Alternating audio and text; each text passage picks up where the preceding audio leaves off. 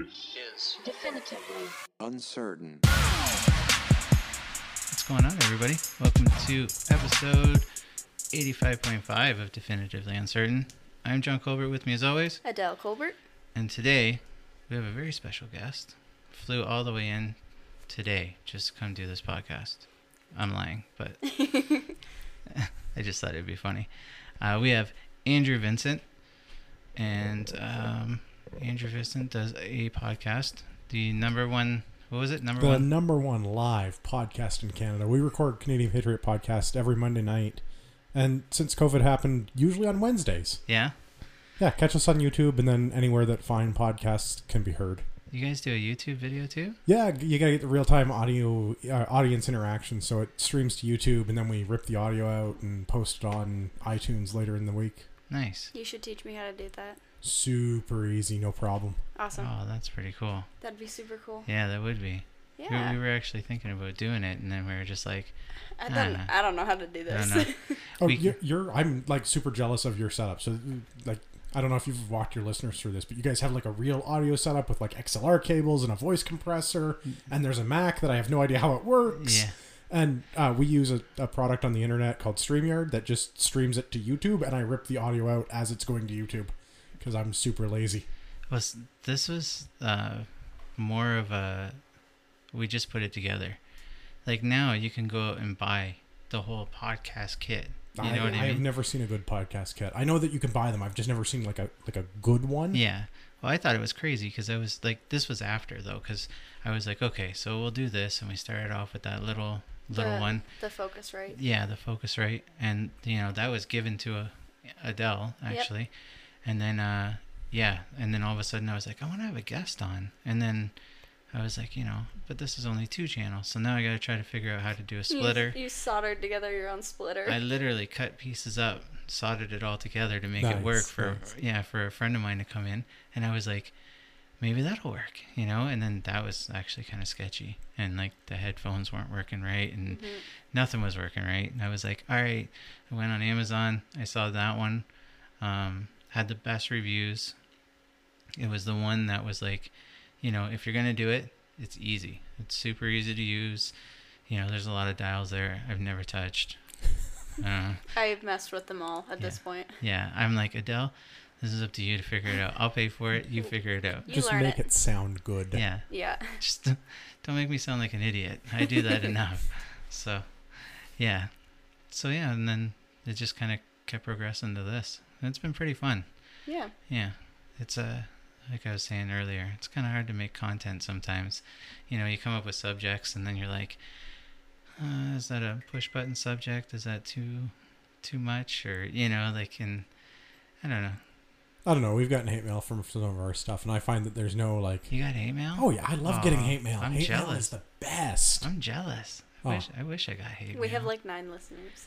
Yeah, us too. Yeah. It's probably the same 9. Yeah, right? That's it. It's the entire population of the country. They're all listening to our podcast. Yeah.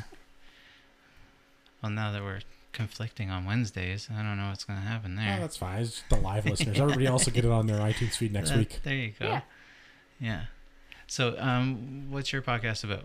Mostly my undying hatred of the government. Yeah. Yeah, pretty much. I mean, I started out in life, as a communist, and then I became a libertarian because that seemed like a better plan, and not sharing my stuff once I was old enough to actually own stuff. Yeah. Because communism sounds really good until you're like, oh, we all have to stand in bread lines. That's bad. Yeah. Yeah, so it wasn't about that.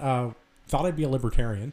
Decided I don't really like that much either because we can't have nice things. Yeah. So my current stance is very anti-government. So we mostly talk about the news and how the government is giving away all of my tax dollars to people I don't like. Yeah. Yeah, I definitely look at the same thing. And I have family that, accepts government stuff, and I'm like, you don't deserve it. I mean, if it's there, because there's an argument to be had for if the government is giving out stuff, I pay the government a lot of money against my will. I want some stuff back. Yeah. So if there's services to be had, or if I was eligible for CERB, for example, I would have no qualms about standing in line to get my CERB check. Oh, you're eligible if you don't. I realize that now, but I thought when I read the original requirements, I'm like, oh, I still have my job. I'm still working. My business is still functional. I have all...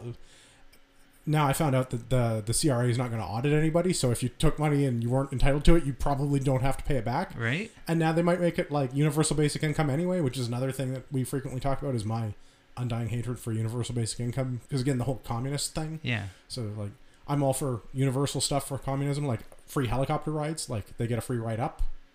Rest is up to them.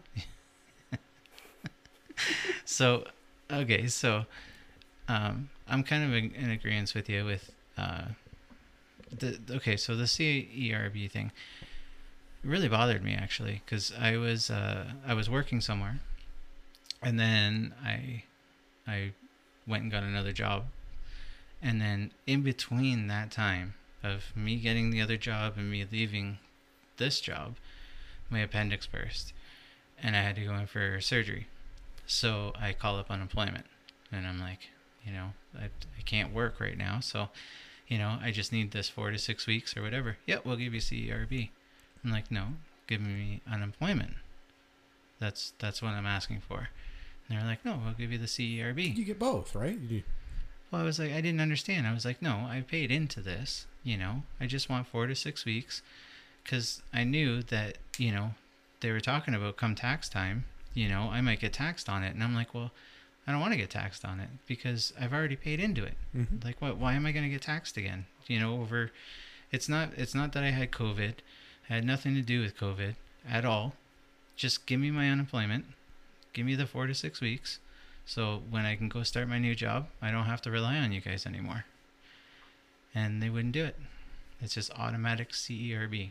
Doesn't matter if it's COVID related or not. They just say, nope, here you go. This is what you get. Yeah. And now it's going to be up to you to sort that out. If the CRA comes knocking and they want their money back, and you have to sort that out with your accountant like a year from now. Yeah, which is kind of horseshit. Well, it's the government. I mean, when have you ever had an interaction with the government that wasn't horseshit? Yeah. I think I can count on one hand. So I'm probably not in that bad of a position. I had 4 to 6 weeks. Like I had 6 weeks worth of CERB, I guess, or whatever. Yeah, for me, tax-wise, they might be like, okay, so you owe this much. I'll be like, whatever, I'll pay it. I don't want to, but because I've already paid into it. Mm-hmm. That's the part that really chaps me, that whole situation. It's just the amount of taxation that we end up getting off of our checks, and then we get taxed for everything else, and it's just, we're taxed to death. Mm-hmm. And Adele, she's just started into the workforce. So now she's... Welcome to losing half of your income. Yeah, right? Yep. Now she's starting to learn that, I make this much an hour, but, that doesn't equate to what I get, Yeah, I can calculate how much I make in hours, and then I have to multiply that by 0.8 because 20% is taken off for taxes. Oh, it gets so much worse. Yeah. Yeah. When you hit different tax brackets, all of a sudden... I don't Yeah, it's like half your check. The better you do, the more money they want. It's horrible, but it's the way that Canada works. Well, it's the way a lot of places work, but...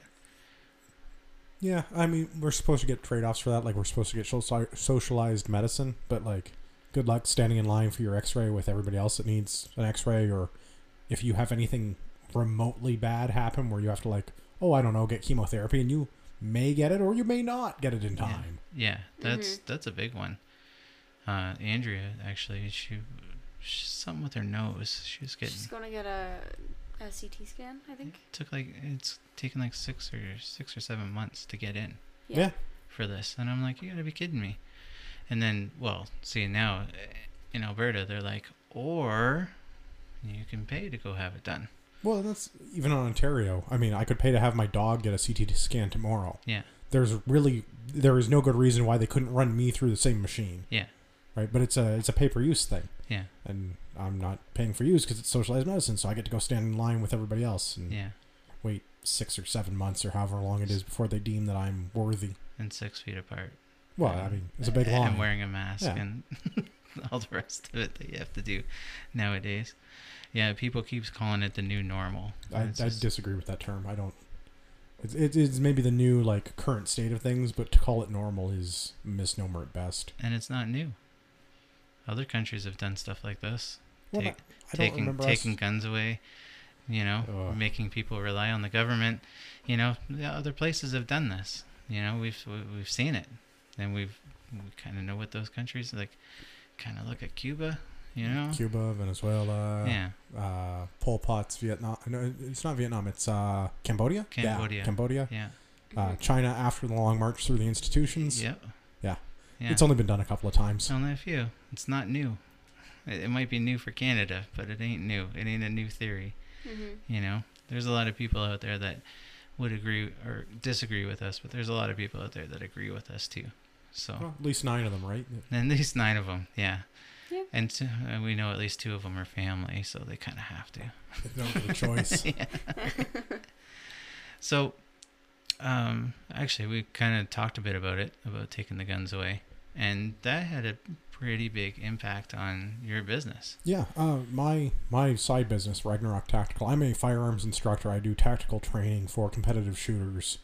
We do stuff with military law enforcement, but we primarily deal with the civilian market in Southern Ontario. So, me and my guys pack all the crap in a truck. We show up at your gun club. We put on a course, and we teach people to shoot more good. Some people might even say better. Yeah. The gun ban thing has put a bit of a wrench into that for us. We are primarily training people on semi-automatic rifles, mostly the AR-15. I mostly shoot AR-15 in competition. That is my skill. That is my hobby. That is what I do for fun. Is I poke holes in paper with really high-speed pieces of lead. Yeah.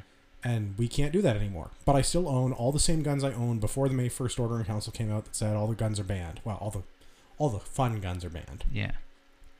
Everything's still owned. My license hasn't changed. My registration for all my guns hasn't changed. And I still have all the guns in the safe at home, the same as I did before. Yeah. And I will for at least another 2 years. Well, 2 years from the 1st of May. So May 1st, 2022. I'll still have them all. Yeah. And there's nothing preventing me from doing anything with them except that I'm like compliant with the law. And the law says I'm currently not allowed to do anything but keep them in my safe. Yeah. Kind of a messed up thing. Because like, before, what could I do with them? I could take them to the range. I could take them to my gunsmith. Well, my own gunsmith, so like that doesn't count. But like, I could take them to a gunsmith. Yeah. Or I could sell them to somebody else with a license. Or I could keep them in the safe. Well, now I'm like, I still do all of those other things with my other firearms. Yeah. So AR-15s are regulated the same way as a handgun is in this country. You have to have a restricted class of license. You have to have it registered. You have to shoot at an approved government shooting range. You can't just like go out in the woods and shoot it at deers or whatever, because it's treated like a handgun, and handguns can only be legally discharged in Section 29 approved ranges under the Firearms Act. AR-15 gets treated the same way. There's a small exception with what I do because I'm able to shoot on military ranges. Yeah. We are very lucky in Canada in that we can shoot side by each with the Canadian Forces. So I compete in service conditions. So we look kind of like the military. We shoot equipment kind of like the military, and we shoot in the military fashion on military ranges, which is a unique thing. Most other countries don't have that, or at least not to the degree that we have here. The NRA does something with high power in the U.S. It's kind of like shooting with the military, and it does happen on a military range. It's not at all the same as what we do here with service conditions, because I do like a 500-yard rundown, and to my right might be a guy in like combats that's drawing pay and shooting an actual C7 machine gun, and he's doing the same course of fire at the same time as I am, and we're head-to-head competing, doing whatever that course of fire is that time. Yeah. This is the stuff that I win medals and trophies at, and I compete at it on a national level. Yeah. And we can't do that any longer. And the whole reason that we do that is to make the military shoot better. So we've been shooting with as a civilian organization, the Dominion of Canada Rifle Association has been shooting military issue or military style, or as close as we can get to whatever the style of the day rifle is, to the Canadian Forces since 1867. We've never had an issue. Almost every province has a PRA, Provincial Rifle Association, that works the same thing. In Ontario, the ORA was also 1867. Organized shooting is the oldest organized sport in the country. It is older than basketball or hockey or anything else. Really? Yeah. Because 1867. Yeah. That's like, what in Canada, aside from Hudson's Bay, is that old? Yeah, that's Like, true. the Hudson's Bay Company, and then that's it. So, yeah. Canada itself Well, it kind of makes Right? sense. was made a country in 1867. right. And that's when we were all all of the rifle organizations were incorporated into corporations. And it was all done under like crown warrants, and we're all like royal recognized things or what have you. Yeah. So we've been able to do this on military ranges with and against military members forever. And this year we can't. I mean, this year we weren't going to be able to anyway because Nationals got canceled due to the whole COVID thing. Yeah. But we've been shooting AR-15s since the Canadian Forces adopted the C7 in like 1984 or something. Whenever the C1 FN FAL went out of favor and the C7 came in, the C7 is like our version of an M16. AR-15s are as close as we can get to those. The big difference is that we don't have select fire. Ours are not machine guns. It's semi-auto. So you pull the trigger, you fire one round. With full auto, with machine guns, you hold the trigger down, it keeps firing until it runs out of ammunition. Yeah. So, same kind of idea. We can't do any of that stuff now. So we're not competing against the military. We're not competing against law enforcement. My business isn't running classes. One of the leagues that I'm involved in, we're not organizing shooting events anymore. Like, there's all kinds of implications to this. And everyone that had one of these guns before May 1st still has them. Like, I still have a safe full at home, and so do most of my friends. Yeah. There's no change in any of that. It's not going to impact any of the law. And meanwhile, we see in places like Toronto, this has been the most violent summer since like 2004. There's been like this is the most murders in Toronto in like 15 years. Yeah, Calgary's been kind of blowing up too. Yeah, Calgary. I saw numbers last week. It was like the most shooting murders in Calgary in like 6 years. Yeah, yeah, it's been crazy. But it's all gangsters with guns, like illegal guns and illegal handguns, not machine guns, not AR-15s. And that's the. That was kind of your point. That was my point when we covered that on our podcast. Yeah, people that want to do this, that are enthusiasts, are going to do everything legally because they want to keep doing it. It's a sport. It's something that they enjoy doing. Criminals are just fucking criminals. It's not going to change anything. They're still going to get their guns from the United States or a break and enter or whatever. They're going to get them. And they're not going to use them properly. And those guns are not being taken away. They'll never be taken away until the guy gets caught and there's bodies on that gun. Yep. Well, and even then, are they going to take the guns away? Is that guy going to get paroled again because of our amazing hug-a-thug policies where it's just a revolving criminal justice system, or we can't try them fast enough in the courts and we have to let them out because we're not following... there was a law that came out a couple of years ago that you have to try somebody within a reasonable length of time. Within 2 years. Yeah. So if you can't get them to trial within the 2 years, well, they just walk on everything. Yeah, on everything. And it's like, well, like, what does that do to prevent actual gross. crime? It's true, though. That's gross. Yeah. I didn't know that. No? They didn't teach us that. Yeah, no, that's Oh, wow. They didn't teach you something in school. Big surprise. So, yeah, the other thing is that, you know, they're letting people out because of overcrowding because of COVID. Yeah, which again, I don't buy that. I think there are ulterior motives for this. There has to be. Right? It doesn't make sense to me. You're a criminal and all of a sudden you're scared because, you know, you're going to get COVID and all of a sudden you're eligible for parole because of a virus that might come through the jail and kill you. What? Yeah, no. You know, I still got to go to work. Mm-hmm. People still got to go to school. You know, you still have to go to the grocery store. Yep. You know, it's not like, oh, you know what? Can you just parole everything and leave it on my doorstep because I'm scared I'm going to get COVID? Doesn't make any sense to me. No, I don't understand why you'd be letting criminals out of jail to do that. Because, I mean, like, I understand there are staff that are going to come in and out.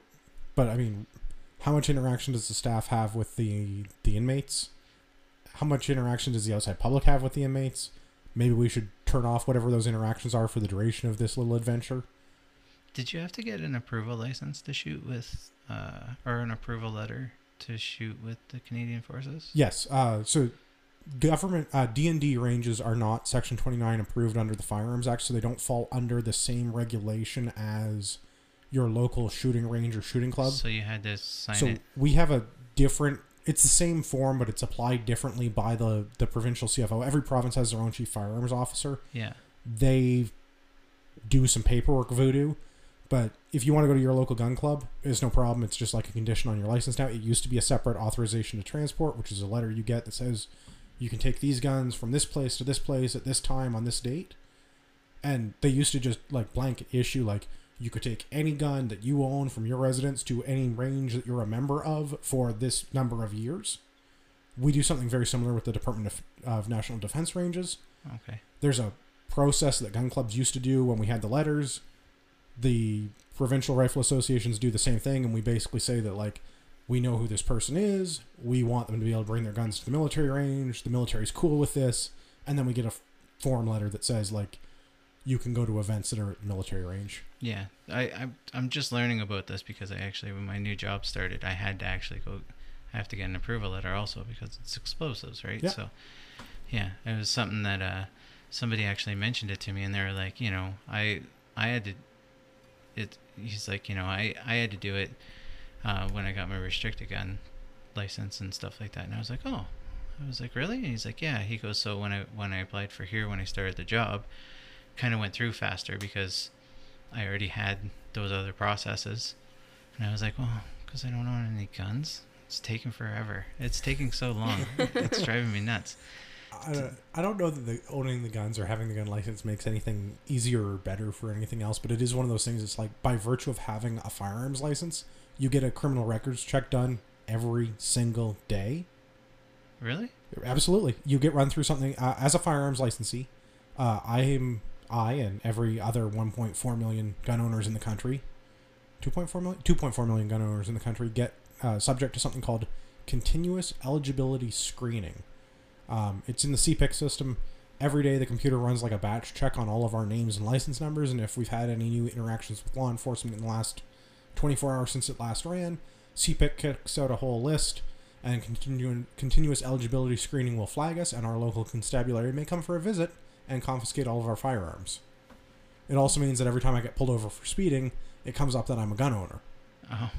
Or if they search my address, it comes up that there might be firearms present in the home because my wife and I are gun owners, and so on and so forth. So all of the CPIC stuff, all is tied into the firearms licensing system. Yeah. But part of that is I get a criminal record check every single day. I am statistically in the safest group, the most law-abiding, the least homicidal group of Canadians. But I'm also part of the only group of Canadians that actually gets a criminal records check on a daily basis. We get more scrutiny than pedophiles, or actual hardened murderers, or people that are out on parole that have to check in with their parole officer once a week, or once a month, or less frequently as the case may be. That's nuts. That's crazy. That's... Just because you own a gun. Well, because I have a license, not even necessarily because I have a gun. Okay.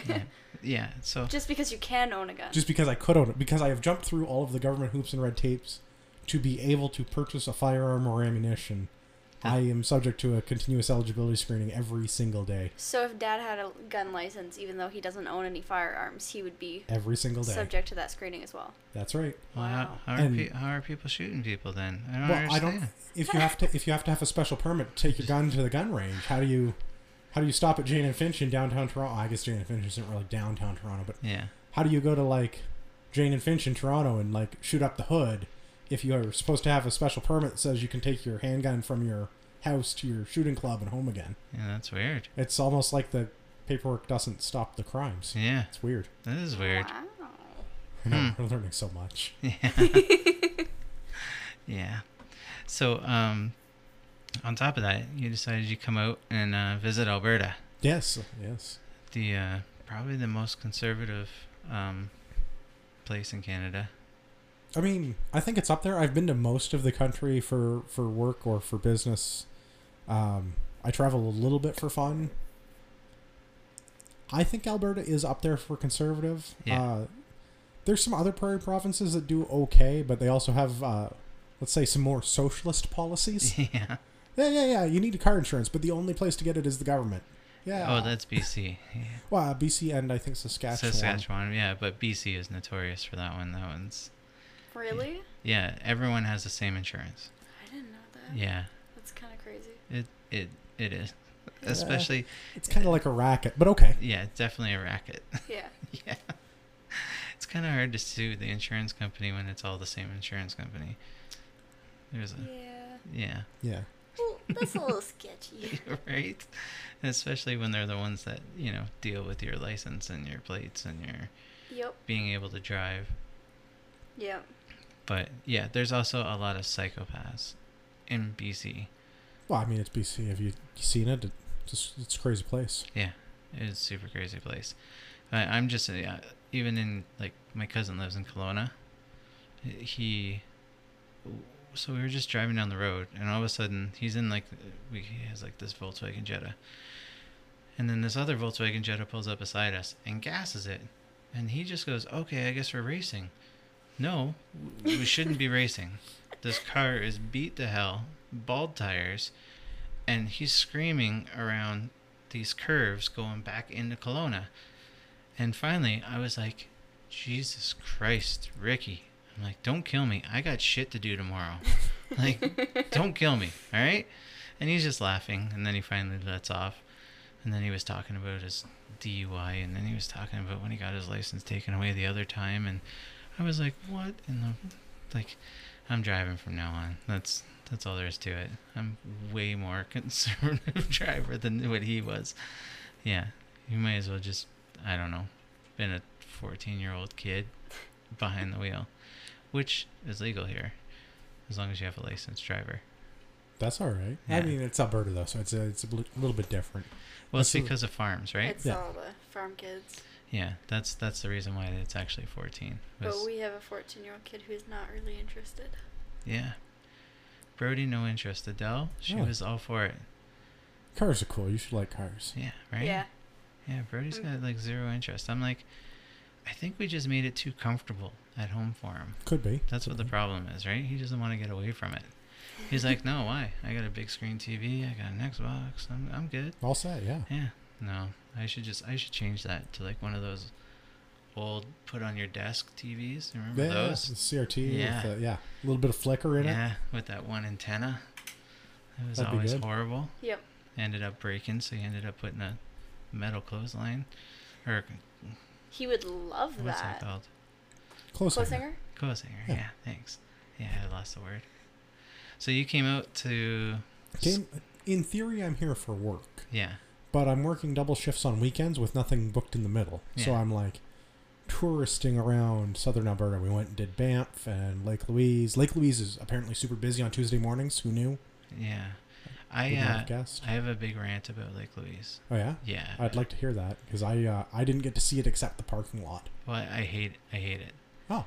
Like, when we first came out here, you could drive up and there was the parking lot and you could park and you can go take a look. Well, so there's actually a way nicer view. It's called Lake Marine, which is just down the road from Lake Louise. So you have to actually park at Lake Louise and make your way up there. So I wanted to go there when the fall came because apparently it's just gorgeous. I like taking photos. So I'm like, we're going to go up there. So we drove up and we got down the road where where the parking is. And all the guys kept going, come on. Yep, come on. Just keep coming. And I was like, is it parking up here? Just keep going. Just keep going. You can't stop. It's too busy. Okay. Yep, come on. And all of a sudden we hit this roundabout. And I'm like, this roundabout takes us to the exit. Like, we're heading back out. Yeah. So they're like, come on. And I'm like, is there parking down here? And they're like, just keep going. And I'm like, what the fuck is going on? Right? Sure enough, they literally escorted us all the way up, around, and back out again. And then told us to go use the buses that were like 8 kilometers down the road. Nice. Yeah, there's a parking thing down here, and they have buses, and you can jump in the bus, and then when the bus is full, we'll take you up there, and then at a specific time, you can jump back on the bus and go back, or if you miss that bus, another bus will come. And I was like, no. I'm not doing that. Just explore. I was like, I'm not doing that at all. I'm like, no, I'm not going. I'm not jumping on a bus. I don't want to deal with a whole bunch of other people, a bunch of tourists. I get it. I live here, but, and I'm still touristing, but at the same time, I'm not, this is going to sound racist. I am not a bunch of tourists with a bunch of cameras that are yelling and screaming, and I don't like that whole situation. So the first time we ever went out to like Banff and area, we were down Highway 1. We decided we're going to pull over. We decided we're going to pull over to take a picture. All right. And we put the kids there. And this bus of Asian people come out and like they're all everywhere, and all of a sudden I can't take the shot because they just don't care. They'll walk right in front of you. They don't care. They got no camera etiquette whatsoever. So I'm trying to take a picture of the kids, and literally an Asian lady runs in between and grabs the kids and smiles and then takes back off into the bus. And I was like, what the fuck just happened? Like, I was trying to get a nice shot, and then all of a sudden it just blew up. And then as fast as it blew up, they were like, all back and gone again, right? I was like, this is nuts. But, so, okay. I'm trying to say this diplomatically. In China and Japan and places like that, their idea of distance, like having a safe distance from people, is not the same. Yeah, personal space. It's not the same. And I hate people close to me. So if I'm going to jump on a bus, you know, and someone hangs over top of me to take a picture, I'm going to lose my shit. I don't like it. I don't want people sitting there touching me. But for some reason, it's acceptable for them. I'm not saying it's a bad thing. That's the way they grew up. That's the way they lived. That's fine. But have respect for people that maybe didn't live in that culture. Do you know what I mean? Without trying to sound... You can't see it because this is a podcast, but I'm going to get really, really close to John now. Yeah. But you know what I mean, though. It just...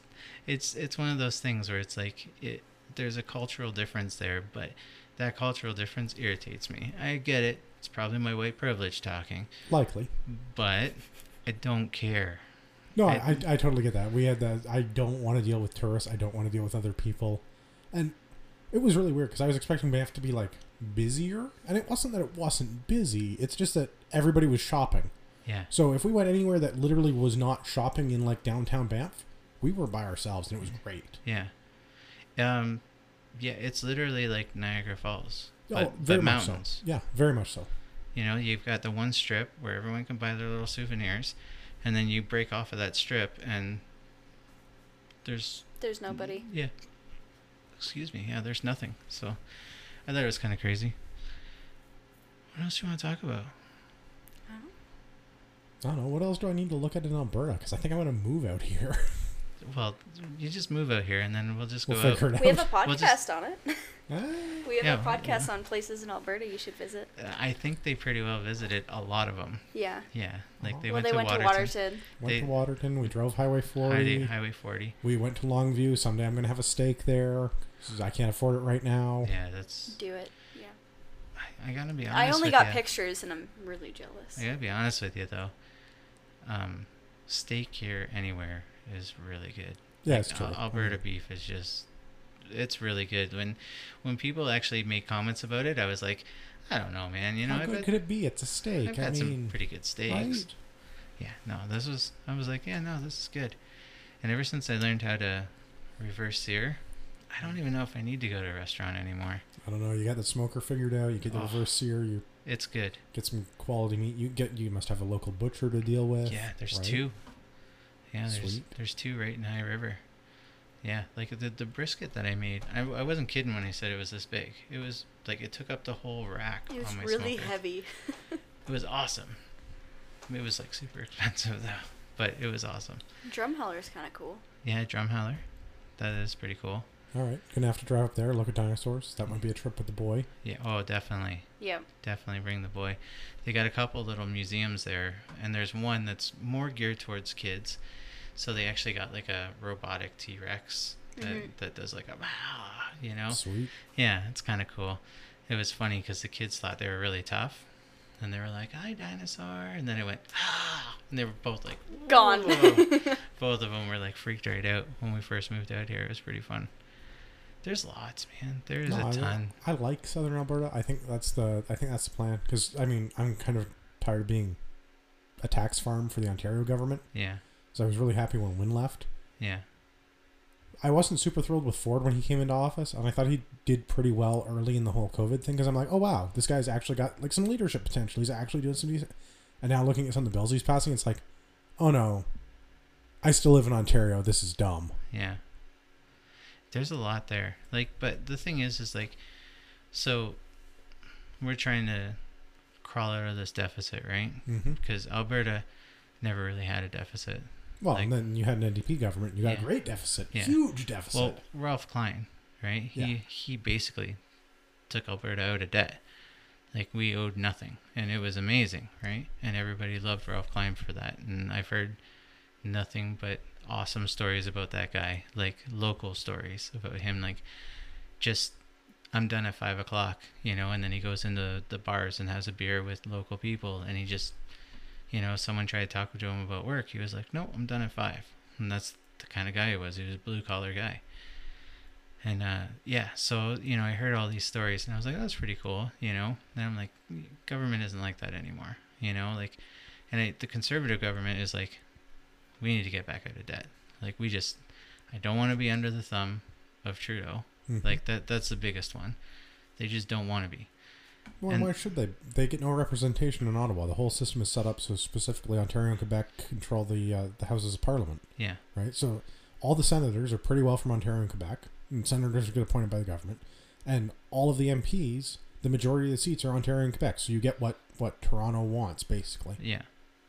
Yeah, and like the other thing is, like, a lot of people, like, there's a lot of people from Ontario and East that come up here, right, to work or whatever they want to do.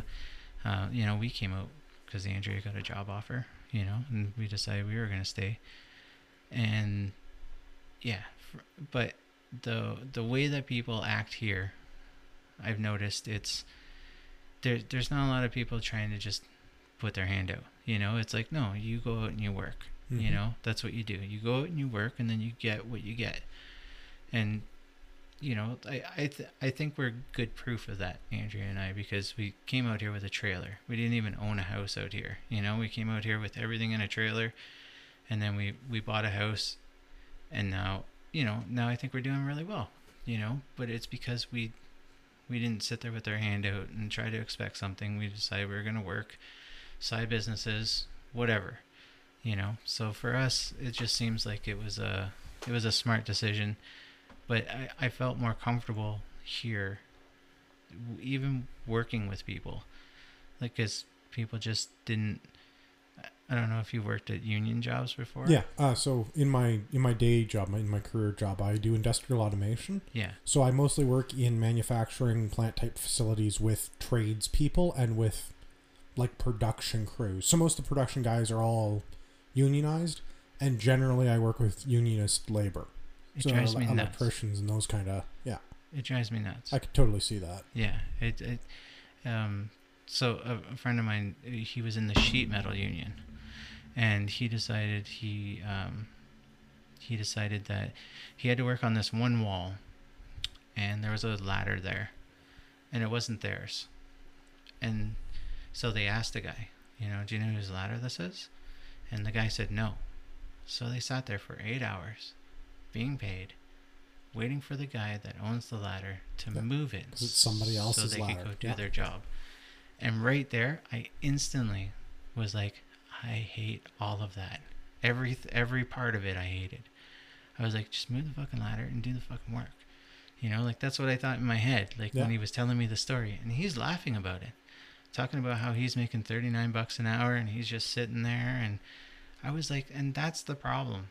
That's the problem right there. You want to make $39 an hour? Make $39 an hour. But do the work. Yeah. Man, it just, it drives me nuts.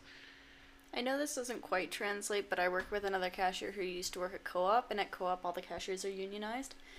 And your job is to stay at your till. You don't do facing, you don't do overheads, you don't clean things, you clean your own till, that's it. So she told me that when she started working here, she was like, oh, we have to go face in aisles, we have to bring stuff forward, we have to restock, we have to wash in produce, like, we have to do all this. It's like, yeah. She's like, well, I should go back and work at Co-op. It's like, why'd you leave Co-op then? Yeah, that's a great question. Yeah, well, if you didn't want to, like, do this kind of thing, why'd you leave Co-op? Yeah. She didn't have an answer for me. There's probably a reason why she left Co-op. Probably. Or probably a reason why they asked her to leave Co-op. Probably. Politely encouraged her. Yeah, right. It'd be really good if you could find something that was more suited to you. Yeah. But yeah, like, when it's not busy, I'm out in an aisle somewhere because the owner of the store, whose name is also Andrew. What's my store? It's your store? Yeah. Oh, cool. For when I move here, so I have groceries. Oh, cool. Yeah, he... Ask for a raise. He wants the cashier to do, so you know how there's like boxes above the aisles, so those are overheads. He wants the cashiers to do it because the grocery boys don't do it right. The cashiers do it better. So now that's part of our job. I see. I don't agree with that either. It's work that needs to be done. Somebody's just got to do it. That's the fact that somebody did a half-assed job, so we're gonna get the other people to do it, so then they don't have to do it anymore. Yeah. I hate that. Well, you guys know this. Mm-hmm. There was always a rule in this house where if you decided you were gonna do a half-assed job, I just made you do it over and over and over again until it was a good job. Yep. And then you just realize all the time that you wasted being lazy in order to, if you just did it the first time right, you don't have to worry about it again. The fact that you get something taken away from you because you're not good at it, but that's not a good life skill. But I've noticed at work that there's these two grocery boys that are always working together, that are always talking, and they're not really doing anything. And I can't say anything. I'm just a cashier. But I kind of noticed it annoys me, and I think that's because of you. Yeah. Oh, I definitely would. But I would say something. That's just me, though. See, I picked positions of jobs. Like, I picked my job professions. One of two ways. I was really good at it, and I'd be able to say whatever the fuck I wanted, and without really offending people. So working in construction, you could be like, "You're really fucking up, man," and you could say that, and no one's gonna go cry to HR. They're gonna be like, "What do you mean I'm fucking up?" And then you can just have a normal conversation. You can swear. You could, whatever. Yeah, it's not like I'm calling names or anything, but I could be like, "What are you doing just sitting around?" I can get monkeys to do your job. Yeah. Like I've actually said that to people. Like, this isn't a hard job. I can get a monkey to do your job. Then they're like, "Well, you do this job." That's what I'm saying. I'm not the smartest guy in the room. And I do this job. And I'm your boss, which means you're dumber than I am. So go do the job. Yeah. It's that easy. Yeah. But then if people go cry to office people, and then office people pull you in, and they go, "Oh, I heard that you did this." I've never really had that happen to me. No. Because I pick professions where I can be blunt, and people just understand it. One of my second day at this new job, the guy goes, "All right, man, you can fuck off now." I was like, "Cool, man. I'll see you later." Somebody else would have took offense to that. But I knew what he meant. He meant go take off, jump in the truck, and go get your stuff. Just go fuck off. Yep. It didn't mean anything bad. Yeah. That's just the way that they talk, right? Yeah. So, and I'm 100% different with the sign company. I'm nice to customers. I talk to customers, and I do stuff more professional because it's a business and I want to make money. Yeah. And not a lot of people are going to like me if I decide I'm going to be like, "This design is stupid. I don't want to do it. And I think you need to just leave this up to me." People are going to be like, "I don't want to do this anymore. I don't want to hang it." So I want to talk to you. So I have to be a little bit more, polite there. But for professions like truck driving and construction and stuff like that, and I imagine your job. Well, that's why, so depending on which of my many job hats I'm wearing, so like my little business when I'm shipping out merchandise and stuff, or I'm the customer service guy that you're calling because something went wrong. Yeah. Like, "Yes, sir, no, sir, 3 bags full, sir, thank you, have a nice day," and all of that, and it's very professional. It all sounds good, and the emails are well written. I'll get somebody that emails and is like, "I love the podcast," and it's like, "Cool, man, thanks for listening." Or if you're out in the field, tactical, right? Well, and that's you guys are talking. You guys aren't. Yes and no, but when I'm teaching, and it doesn't really matter that I'm teaching gun stuff and wearing camouflage, because I have a class of people that have paid their time and money to be there, hopefully because I can make them better at what they want to do for fun. Yeah. Or because they got told to be there and they're doing it professionally, which doesn't always work out, but fingers crossed. So I'm gonna try to clarify a little bit. I'm gonna dumb it down a little bit, because so you basically teach people How to Be John Wick. There's a lot less Jiu-jitsu? sexual assault. No, Taron Tactical, the guy that did the John Wick training, got into a lot of trouble at SHOT Show this year. Oh, really? Yeah, there's a video that came out that he was like not speaking professionally to a young lady on his staff. Oh, yeah, there's a whole video about it. It's very bad. I actually heard something about him just hiring a bunch of hot girls. Yeah, Taron basically just hires a bunch of hot younger women Yeah. to hang out at his range and talk about and play with guns. Yeah. And maybe other things. Yeah. But that's the place where John Wick. A lot of famous people go there. Yeah, he's a big Hollywood guy. Yeah. He's big in the industry. They make a bunch of aftermarket parts for firearms. He's a big trainer for special effects and Hollywood actors. And you go, and that's basically the style of shooting that we teach, is that action, move and shoot, run and gun kind of stuff, which is all based on sports that we play up here. International Practical Shooting Confederation, International Defensive Pistol Association, and then all the service rifle stuff that I do outside of that. So when somebody shows up to a class, it's usually me and other instructors on my team and a group of students, and we try to have a fairly high student to instructor ratio. So it's like 1 to 3 or 1 to 4 kind of a thing. So people are getting a lot of individual attention. Yeah. But I'm not like, put the fucking gun up faster. And like you don't yell at, you're not like Gunny Highway or Gunny Hartman from Full Metal Jacket, right? You're not like yelling at people or shooting machine guns over their head or whatever, because it's like, okay, so we're going to teach everybody how to stand, and we're going to teach everybody how to breathe, and then by about noon we might actually get the guns out and do some shooting. Yeah.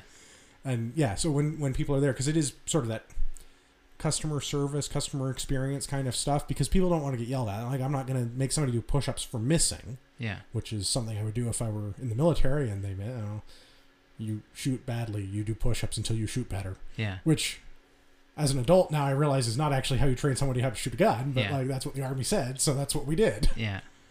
So in that capacity, there's a certain level of professionalism, and part of it is like the instruction aspect of that is different. So you can't.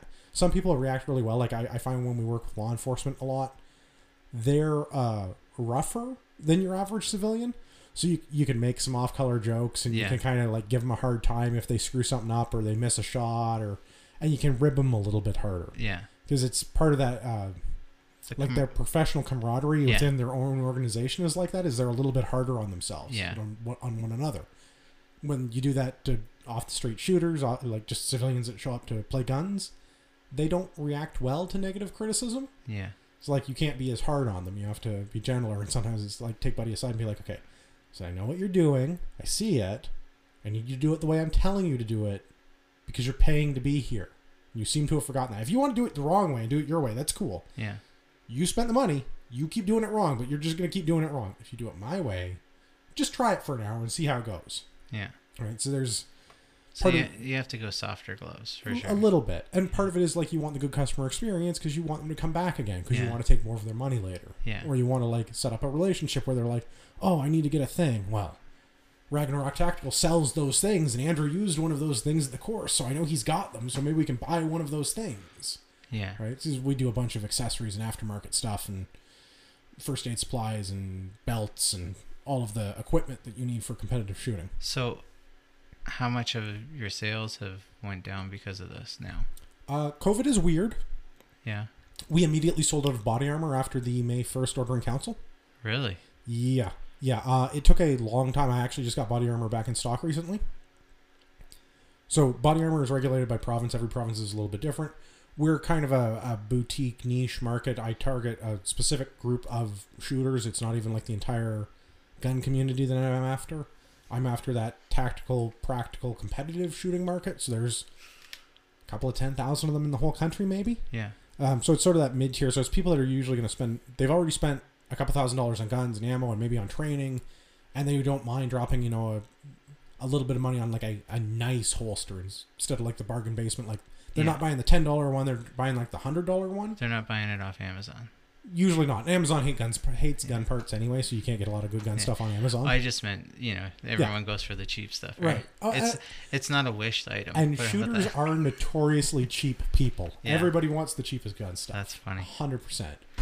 But they'll spend the most on guns. They will absolutely. I've seen guys show up to courses with $4,000 rifles, and they're trying to run $5 magazines and one run like it doesn't work. Yeah. Well, what am I doing? Well, it's because you bought the like piece of crap made in China, cheapest aluminum thing ever, and it doesn't actually fit because the tolerances are all out of whack. Yeah. Or like the same thing. Like buddy shows up with a $4,000 rifle and he has a $25 optic on it. It's like, dude, I don't know what to do about like. I'm never going to get you on paper because it's just not going to work. Like every time you shoot it, it's going to move. It's just gonna because it's a piece of shit. There's nothing we can do to fix that. Just buy a new one. That's crazy. Yeah, gun people are super cheap, as a rule. You're pretty quiet over there. Yeah, I'm listening. Yeah. I'm observing. Learning. Maybe we're not talking about stuff she needs. Oh, I don't know. I don't know much about this kind of stuff, so I'm just observing. Well, I mean, the business stuff and the instruction stuff, it all sort of it works itself out if that's the industry that you want to be in, I think. Because like I'm the same as you are, John. I pick things that I'm good at, or at least things that like people will think I'm good at and pay me for, which is like how I got into firearms instruction. Somebody's like, hey, can you help me with this? Hey, can you help me with this? And eventually I'm like, all right, but it's going to cost you like lunch or something because like this is getting tedious. Yeah. Oh, you'll actually buy me lunch. Okay. I should figure out how to monetize this and make it into a product and a business. And it's like, oh, I can get people to buy me more than just lunch. I can get people to give up like a day's pay for this. All right, let's do that. Yeah. And then of course you got to deal with the tax man and the CRA and all that stuff and insurance and paperwork and licenses, and then it turns into it makes it not fun anymore. But the actual instruction part, very fun. But my day job's the same thing. It's like because I get hired as a third party consultant, I work with trades or either labor or like technical trades like electricians and plumbers and pipe fitters and that sort of like hands-on trades. Yeah. So when I come into a job site, I do whatever I want because I'm not unionized. I don't care. And the customer that's paying the tradespeople to be there or the production employees or whatever they are, I get paid to be there too. So like if I tell you to move something, you don't move it, I'm just going to do it. So like there's a scissor lift in my way. You could either move your scissor lift or I could move your scissor lift. I don't care. Yeah. I get paid the same either way and it's got to go. So get it out of my way, right? Yeah. And that, I mean, that's gotten us into trouble on some job sites too. I was in the U.S. working in Chicago at a plant, and there was no maintenance people. And I was like, oh, well, this sorter thing doesn't work. It's like a mechanical device that goes up or down. So material either went up or down, and it got stuck. I'm like, well, I know how these work. There's a thick control on it. You turn it on, you turn it off, you jog, you zero it, and Bob's basically your uncle. So I went over and like cleared the fault, got it unjammed, and got it working again. And like 20 minutes later, some maintenance guy shows up and goes, how did you do that? I was like, well, I went over to the panel, I turned it off and on. I followed the process because it's like, it's an obvious process if you know what it is. Yeah. It's like, well, you're not a whatever union maintenance level, whatever guy. Yeah. You can't do that. I'm going to have you fined. I'm like, yeah, okay, but like the fine's less than the downtime on the system, so I don't care. Yeah. Because I'm not going to pay the fine and I'm not paying for the downtime because the system's down, man. Like, you can't just leave it not running. Yeah. So it's the same kind of position that you were in with, like, I'm there because I'm good at it, and generally people are going to listen to you if you're good at it. Yeah. Yeah. Like, some of it is the messaging around that. Like, you have to tell them the right way. Yeah, for sure. But, like, bottom line is, like, I'm a third-party consultant. I can basically do whatever I want. Nobody's going to stop me. And if they are, I'm just going to call my customer contact and be like, hey, listen, this, what's your name? Oh, yeah, Bill the electrician? Yeah. Bill the electrician says we can't do this right now. Do you want to tell Bill that he should just get off the job site, or... Oh, no, Bill says he's okay now. No, it's cool. Thanks. Yeah.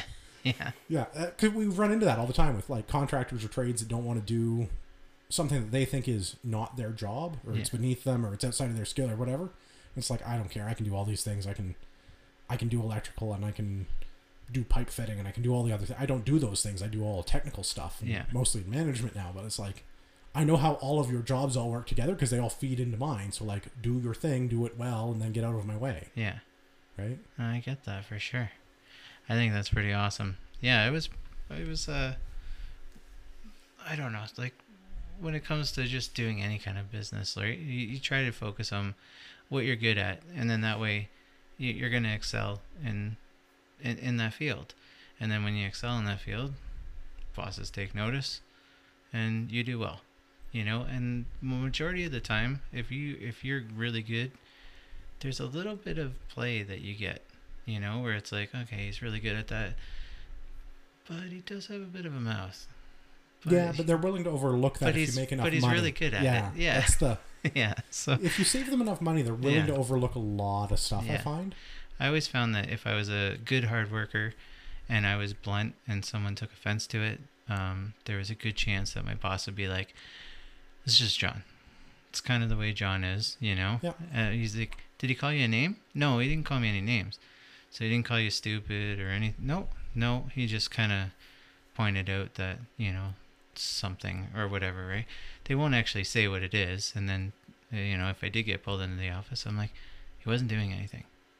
You know, the guy wasn't doing anything. You know, I'm sitting here, you know, working my bag off, and I said to him, "How about you get your hands dirty?" You know? "What do you mean?" "Well, you're not working." "Yeah, I am." "No, you're not. You take 6 bathroom breaks, you take 5 smoke breaks, and I'm sitting here doing this job." You know, basically. Yeah, I get that. You know, I'm like, quit being lazy or just go home. Like, you know, pick one of them. Figure it out. I don't need someone to watch me how to do my job. You know, and that, you know, and then that's where my boss is like, "Okay, you kind of pushed it a little bit there." And I'm like, "Yeah, but I'm just being honest. I don't need him to sit here and watch me do the work. And then you come out and go, 'Hey guys, good job,' when it was me." You know, I don't like that. If someone's going to get praised, they better be working too. Yeah, well, if it's a team effort, then the team gets recognized. If it's not a team effort, why is everybody getting recognized? Yeah. Yeah, I find that I get that. I find the other thing, especially coming up as a younger employee, doing the jobs that nobody wants to do tends to go pretty far.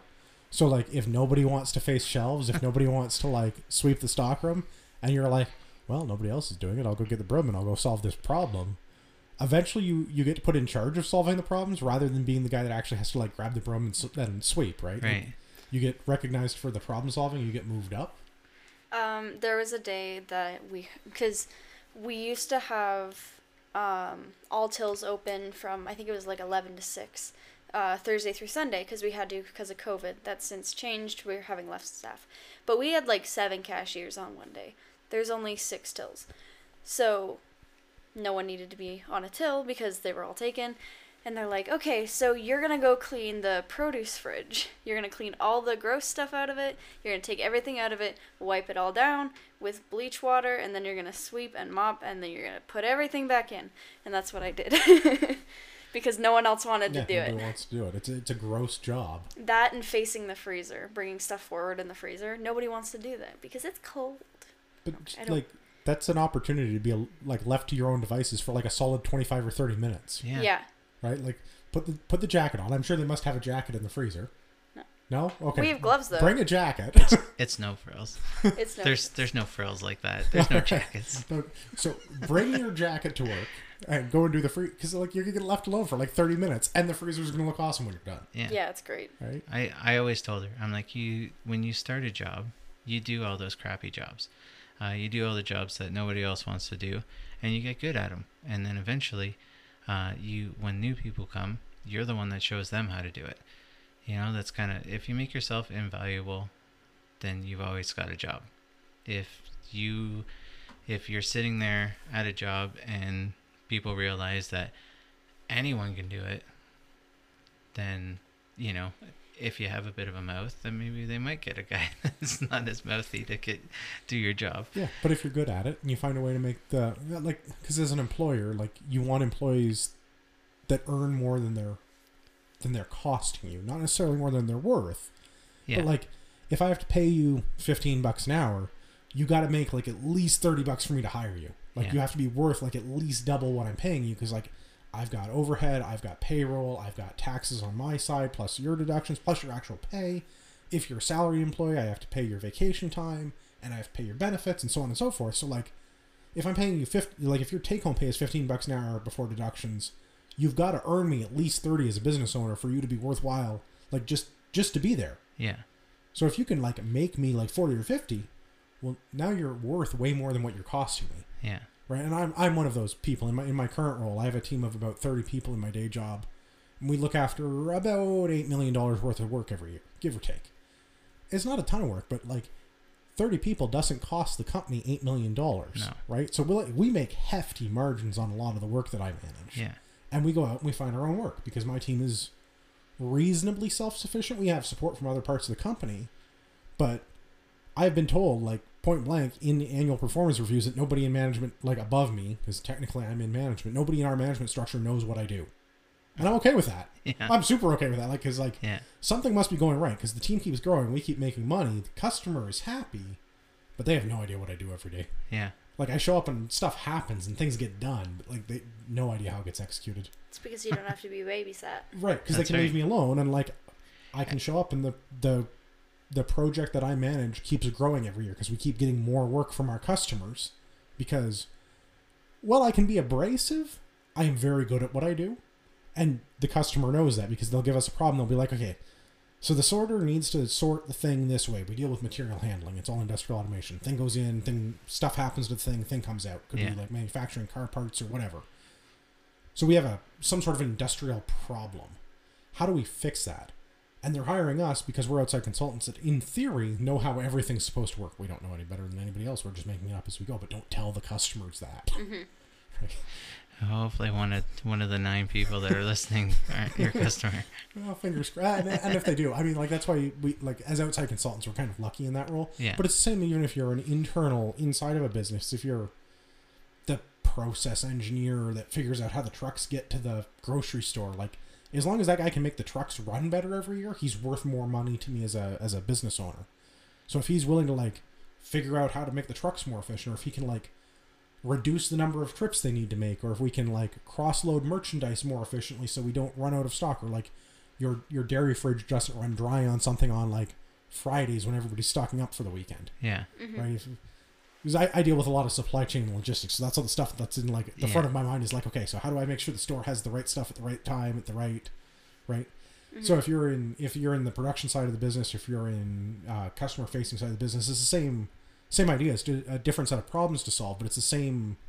How can I make everything flow through my system better so that everybody else has less touch points into it, and so that the management leaves me alone to do the thing that I want to do, which hopefully is also the thing I'm good at, or at the very least the thing that I don't hate doing every day, so I can get paid a bunch of money to do something that is tolerable. Mm-hmm. Like this part of the other problem with a profession is like, what do you want to do versus what do you not necessarily what you even enjoy doing, but like what you can tolerate in exchange for money. Because the thing that you want to do and the thing that you get paid to do don't often overlap in my experience. There's just some exceptions to that. Like maybe you want to do artistic work and make signs, or maybe you want to teach people how to sling guns, but most people have to work for somebody else doing something.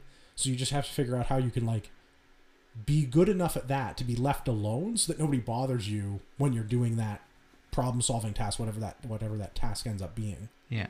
Right? Yeah. I'm a firm believer of hands off.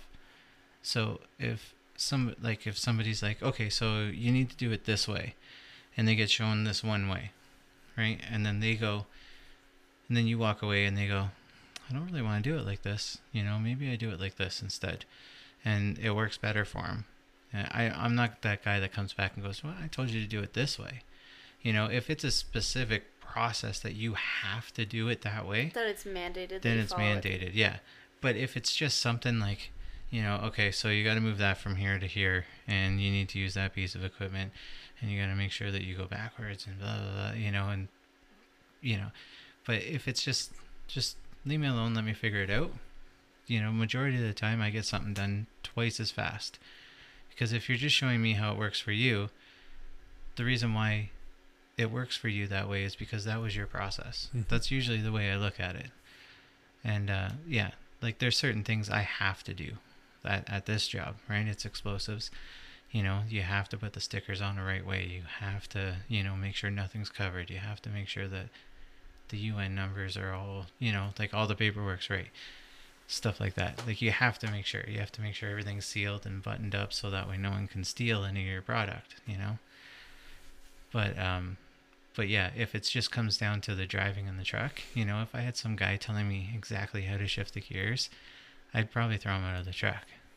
I can see that. Yeah, it's just one of those things where everyone finds their own way of doing something, and it just, there's going to be people out there that are going to micromanage and be like, nope, you can't do it like that. You have to do it like this. And those are the people that drive me nuts. Yeah, I could see that. I mean, Dell's example with your produce fridge there, with like, when you clean it out, you probably have to use bleach. There's probably like not yeah. an alternative cleaning solution to that. But how you actually clean it is, I would imagine, more up to you. Yeah. Yeah. Basically, what they told me was this is the cleaner you have to use because produce is kind of weird. They have different they have different rules than say grocery does because it's produce. It's different. Basically, they're like you can use this cleaner and here's all the stuff you need to use and just do it however you want to do it. Yeah, see, I like that. That's the way I would prefer. If you want to take it out section by section, go for it. If you want to take it all out at once, put it all back in, go for it. Yeah. Well, man, we've done an hour and 5 minutes. Yep. This has been one of our longest podcasts. Oh, so we're not like Joe Roganing this? I don't get a bathroom break and go smoke a doobie and we go for another 2 hours? No, okay, good, because I'm... I was going to say, I can't do that. I'm like, I'm an old man. I get up at 4:45 in the morning. I can't do stuff like that anymore. Ugh. Yeah. So, yeah, because it's kind of late. Yeah. But A little bit. I think we'll button this up. All right. Thank you so much for having me on. Dude, it was awesome. Like, Thanks for joining I us. kind of wish... Anytime. kind of wish that we did this more because Well, when you move out here. No, in the meantime, until I get moved out here, Okay. we can permanently set up my corner of a studio. We'll figure out how to get the internet thing working so we can do it over the phone, sort of, For sure. over the internet. Yeah, I'll think of some topics and we can have a topic podcast on a Sunday. yeah, I think this was a lot of fun. I'm actually bringing it through an Ethernet cable and wiring it down here so it's hardwired that way the internet, because it's a little funky in the basement, right? So It can be, yeah. yeah, so now I'm hardwiring this all set up so we'll have more stable internet. It's harder in rural area, but we actually found a place that's like consistent 50 meg, which isn't super fast, but it's good for rural. As long as it's consistent, Yeah. it doesn't need to be fast. Yeah, no, it's pretty consistent. It's been really good. We had the TELUS hub, and it was just horrible. It was just... All right, so we're not sponsored by TELUS? No. Okay. Even though my wife works for them? Nope. Not even close. Even though your wife works for her. Allegedly. Allegedly. All right, well, thanks, man. I really had a good time. And, yeah, you guys stay tuned for Sunday when we'll talk about stuff. Talk about stuff. I love stuff. Yeah. All right, see ya. Bye.